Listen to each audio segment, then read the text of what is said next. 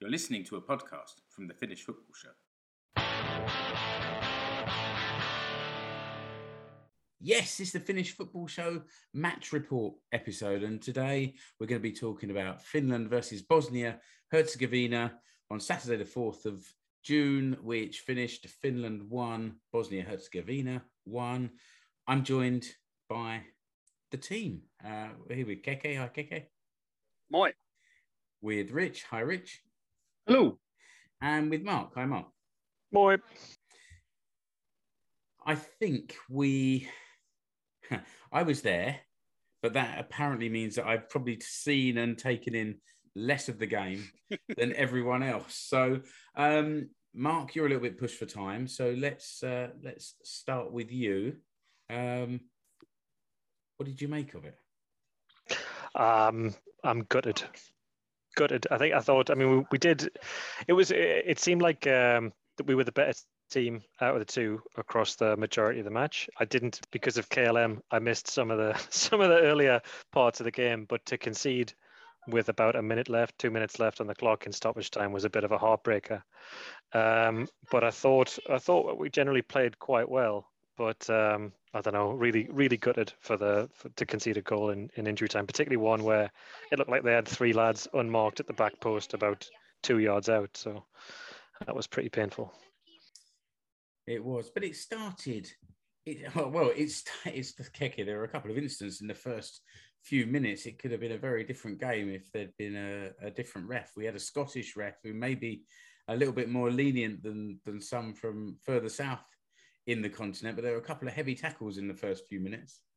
Yeah, there was. Just, I just want to say, but for obviously you were there, Mark, soaking up the atmosphere, and just before the game even kicked off, just want to give a nod to Jussi Hartikainen and the SMU corps who gave Tim Sparve a bit of a belated send off. He came round and gave the Pohjois-Kara a clap and a wave and a bit of a chat. And so yeah, just a quick nod to them. But as to your point, yeah, I mean. Yeah, mate, Robert Ivanov picked up a yellow card after just 3 minutes, I think it was, for a bit of a cruncher, and obviously that puts you a bit on the back foot to pick up a card so early. But yeah, there was one or two tackles flying in. Well, there was one just before that, wasn't there? Urunen put a tackle in on the sort of left back position, and it didn't seem like that much of a challenge, but the Bosnians seemed to do a full somersault before landing in a heap. Yeah, the boys were certainly sort of letting them know that they were there early on, but yeah, we managed to get through that, keep 11 players on the pitch. So yeah, and as Mark said there, the first half it looked to be all Finland, really. Do you know what I mean? I don't think Bosnia threatened too much, but yeah, we'll get onto it. But as the game went on, the second half was sort of strewn with errors. Everybody sort of looked, Bosnia and Finland sort of looked a bit rusty, I think, but yeah, decent enough first half, and I think we should have really been looking to put the game to bed in that first 45, to be honest. When we did the preview show the other day, we talked about seeming to have quite a bit of depth in that squad and having players to come in and make a difference. So it was interesting to see when the game kicked off, several of those sort of bigger name players were in this sort of position of finishing the game and coming on to make that impact. And my view for the first half was alongside the Pohjois-Kara, and that's where I did a kind of a 10-minute Facebook Live video. So if you're listening to this, you haven't seen the video, check it out, because it gives the nice bit of atmosphere before the game. And so I did get to really observe the first half, and it was, you say rusty, it was quite frantic. It seemed to me it was played at quite a pace, but I thought as the game settled down, Finland played some really nice, like one-touch football on 2 or 3 occasions. Yeah, there was some cracking bits of skill in there. I mean, yeah, I can't remember exactly what point of the game it was now, but yeah, there was some decent skill from our mate Robin Ludd. He was sort of doing little back heels to himself and all that. That was nice to see. And yeah, I mean, as I said a minute ago, I thought it was all us in that first half really, and then getting into the second half with that Pookie chance after about 30 seconds of the second half, you're really sort of looking to finish it. But yeah, Mark. No, I'll just add to that. But I think the only other thing I wanted to say was that Ivanov looked really confident and comfortable with the ball at the back. So I think that sort of one-touch football that we were playing was really about diffusing their press. And I thought Ivanov on the ball a couple of times, the sort of hair stood up on the back of his neck, but he always seemed to find a man and find a way out of the defence. So I thought I was just really impressed with him. Yeah. There was a couple of moments.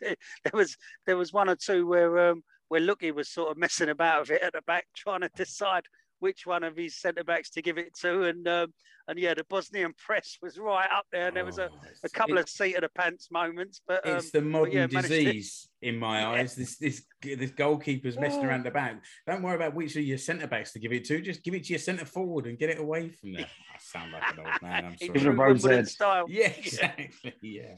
But no, it was. I think the boys will be. Especially as Mark said there, especially the way that Bosnia equalised. With a clock ticking away. I think the lads will be gutted that the way they've equalised, that Bosnia have equalised. But got to move on. Before we talk about the equaliser, Rich, tell us a little bit about, because with the clock ticking at the end of the first half, there was a bit of drama. Yeah, Rasmus Schuller had a shot from just outside the box, and the Bosnian defender decided to do some sort of flash dance fused with MC Hammer move to intercept it with his arm. The Scottish referee had to be nudged by the VAR to go and have a look at the screen. Those of you who've been to games with VAR know that usually means he was wrong. And yeah, rightly gave, it was very much a penalty, and Pookie put it away. It was confident pen. It's the sort of thing, it was his 35th goal for his country. It was a very nicely taken goal. And again, goals in injury time of both halves at that end. But it was nice to go in 1-0 up, and for the performance, I think generally Finland shaded it. But it was nice to go in 1-0 up anyway and gave everyone a nice little boost. You say, Rich, about people who are used to being at games with VAR. I'm not. And it was all happening down the other end. And I did see a bit of a claim for something. And then I sort of looked away, and then everyone started getting excited. And I was looking around and I said to Satu, "What's going on?" She said, "They're going to VAR." And I was like, "Oh, this is new. We don't have this in Veikkausliiga, and we don't have it in League One when I'm watching Wimbledon either. We've got this going on." And then when there is a drama to it, and of course it comes across on TV. But when you're there, all eyes were on the ref, and he walked into the pitch, strode on, and he did the box sign with his hands, and then pointed to the spot, and the crowd went wild. That was. It was a good couple of minutes between Rade appealing for that handball. I mean, they played on for a little while afterwards, didn't they? You have to wait for the ball to go out of play. Right, there we are. That's the problem. It happened at an Arsenal match I was at quite recently, where there was a delay of about 75, 80 seconds because they couldn't change it until the ball goes out of play, just in case they get it wrong. They don't want to stop the flow. So it really felt like ages. But yeah, fair play. Rade appealed. He knew what he saw, and the fella in wherever he was in the little box watching the telly was in the referee's ear hole to our benefit. But just on that, I thought Rasmus Schuller had a decent performance. He played well, and it was nice to see him. Obviously, it's hit the geezers in the arm, but it was nice to see him pinging one from the edge of the box. Trying to find a net there. And so we went in at halftime 1-0 up, high spirits. During the first half, Satu signed up for the Assam Yikor, the Suomen Maajoukkueen Kannattajat group. So she said, "Right, I'm a member now. I want to go in there." And it seemed like a lot of other people had that idea because it was quite busy in there, and it's lively. And my view was obscured by any combination of blokes putting their arms up in the air, being stood right behind the flag that waved indiscriminately whenever it wanted to, and then from time to time, everyone putting their scarves up in the air. So I am an unreliable narrator for the second half. So over to you two. If you could fill me in on some details, that would be great. Well, that first talking point is like, as I said earlier, 30 or so seconds into the second half, and you'd put your life on Pookie burying that chance. He sort of it fell to him in the box. He sort of swiveled round and smashed it towards goal, and it just went wide. But I mean, I have to confess that we missed the first 5 minutes of the second half, so I didn't even know there was a chance. Yeah. So queuing up for a pint, were you? But yeah, I mean, if that goes in, that's game over, surely. Do you know what I mean? I couldn't see any way that Bosnia were coming back from that. But I don't know if Rich will agree with me, but that missed chance, it seemed to galvanise Bosnia more than it did encourage us, Yeah, I think this is something that Finland have done, unfortunately, in the last couple of qualifying campaigns and Nations League, is they might take a lead, but we talked about it after the Russia game of the Euros, where we learned about Russia's kind of management of the game and things like that. And I think Finland allowed Bosnia a bit more territory, a bit more possession.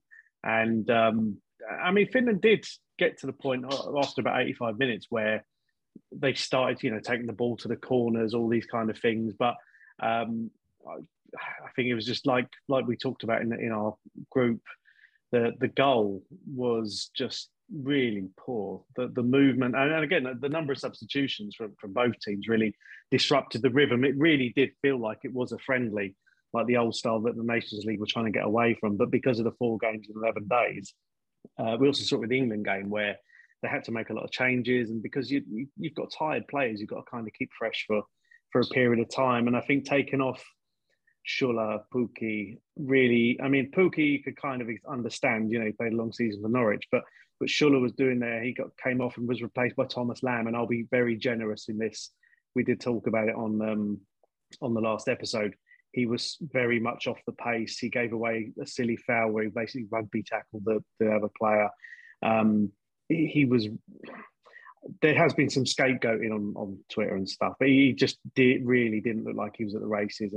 And to take Schuller off and replace him with someone who doesn't play in that way and wasn't as dynamic and really holding everything together really made a difference. I think Pukki coming off was a massive issue. Although again, he came off and was replaced by Chalman and Marcus Forss. Joel Polyampala was sat on the bench again.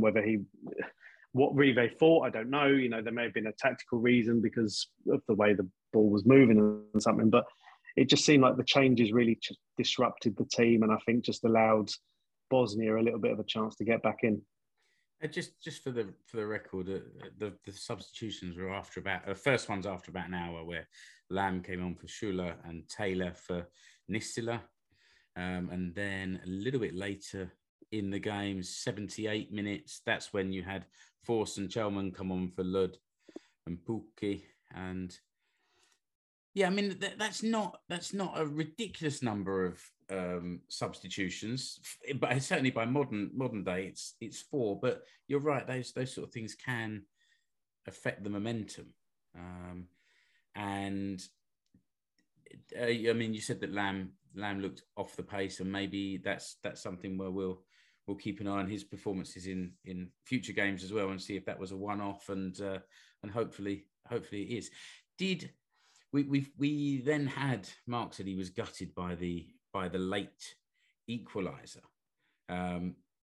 It came in 90 plus 3 of 4 added minutes, and again, this happened down the other end of the pitch. I saw it, but at a distance. So, Keke, can you give a little bit of detail to how the goal came about? Yeah, I mean, Bosnia were putting a little bit of pressure. I mean, they obviously had nothing to lose at this point. The clock was ticking, and they were just doing anything they could. They sort of lumping the ball in the box whenever they could. And the goal sort of came, there was a bit of the ball dropped in the box, couple of sort of chances. It made its way back out. and the Bosnian fella sort of swung it in. Poor old Leo Weissman just narrowly missed the header to clear it, and the Bosnian guy sort of nodded it in from behind him. So, and I mean, you could see Leo, how annoyed with himself or annoyed with the goal Leo was. He sort of slumped to the floor and started pounding the pitch with his fist. So I don't know if he thought he should have got to it or whatever, but yeah, it was just as Mark said before he went. You know, it was just the fact that it came so late in the game. It's those sort of goals. I mean, you know, you still come away with a point, but it's a game you would have been looking to win, and it's those sort of goals that can make a draw feel like a defeat when they come that late. You know, I mean, I don't know what the atmosphere was like in the crowd when you boys were sort of making your way out of the stadium, but it does to the team what it does to the crowd. When you concede that late, it feels like a defeat, doesn't it? Yeah, it definitely did feel like a defeat. The crowd were silent for a few moments, and then the SMU core guys sort of get the crowd whipped up again, and the chanting picked up again, but then there wasn't much longer for that to continue. It did continue after the game ended. The team came down and sort of reciprocated the applause from the crowd. The support, right? Yeah, definitely, and it was and Lucas Radetsky was at the front of that group singing back to us, as you can well imagine. And I think that everyone was disappointed, but the atmosphere remained kind of good natured, and there was nothing, no bother sort of outside or anything like that. So I mean, they're professionals at the end of the day, aren't they? They know how to. They won't be pleased, obviously, but they know how to cope and deal with defeat. And you know, we little teaser. We're hoping to speak to one of the squad in the next few days and have another one of our little interview episodes. And I've messaged with him this morning and said, you know, it's a shame that they scored so late. And the message came firmly back. We move on. You know, we don't dwell on that. We keep going and we move on. And they're professionals, so that's all they can do. I know for a fact that they're all looking forward to Tuesday. They can't wait for the Montenegro game to kick off, so they can put in a performance. And that's all you can ask, isn't it? Mark H has left us a little while ago. Rich has just disappeared, so it's just me and you now for the last minute or two. But Mark asked the question earlier: was there a push in Robert Ivanov's back in the build up to the equaliser? Or yeah, I mean, I'd have to watch that back. I have looked at portions of the game back, but I'd have to run my eye over that again. But certainly I mean, when we were watching it live, Mark straight away came through on the WhatsApp group. Oh yeah, push in the back. So yeah, maybe the referees missed something there, but you know, it's one of them, and you know, with seconds to go, you want to be getting rid of the ball, really, don't you? Yeah, well, as we said, we go again. Not only does the team go again, but we go again on Tuesday night for those English born and bred. It's a double header on Tuesday. There's Finland playing against Montenegro, and then there's England playing against Germany. So that's a cracking night of football. I think I'm looking forward to that. We'll get this episode published quickly, so you'll be hearing this before that Montenegro game.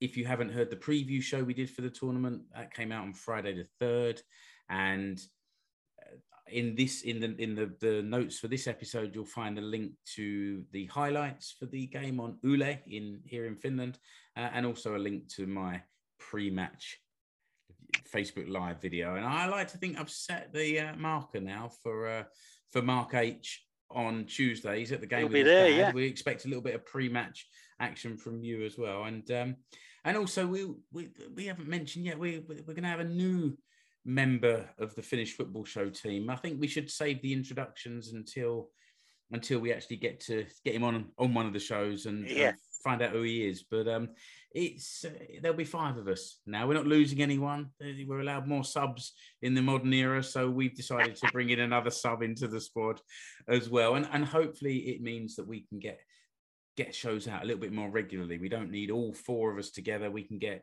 2 or 3 from the group and get some shows out a little bit more regularly. That'll be good. But we'll get through the rush. It's not just the players that have got a busy 10 days for the Nations League. It's these poor. Somebody please think of the podcasters. That's it. The fixture computer doesn't consider the old podcasters. It really doesn't. All right, Keke, I think that just about wraps up this match report. Let's say goodbye to Mark and goodbye to Rich. Yep. And Keke, goodbye to you. Kiitos. Näkemiin. Listener, until next episode, which will be along pretty soon. Yeah. Thanks for listening to the Finnish Football Show. Bye. You've been listening to the Finnish Football Show. You can find us online at finishfootballshow.com. Remember to subscribe to the show wherever you're listening or watching. You can follow the Finnish Football Show page and group on Facebook and on Instagram. See the links in the episode description below. You can also connect with the 4 hosts on Twitter, at Explore Finland, at FC Suomi, at Escape to Suomi, at Keke Mulen. Links to the Finnish Football Show merch stores are also in the episode description.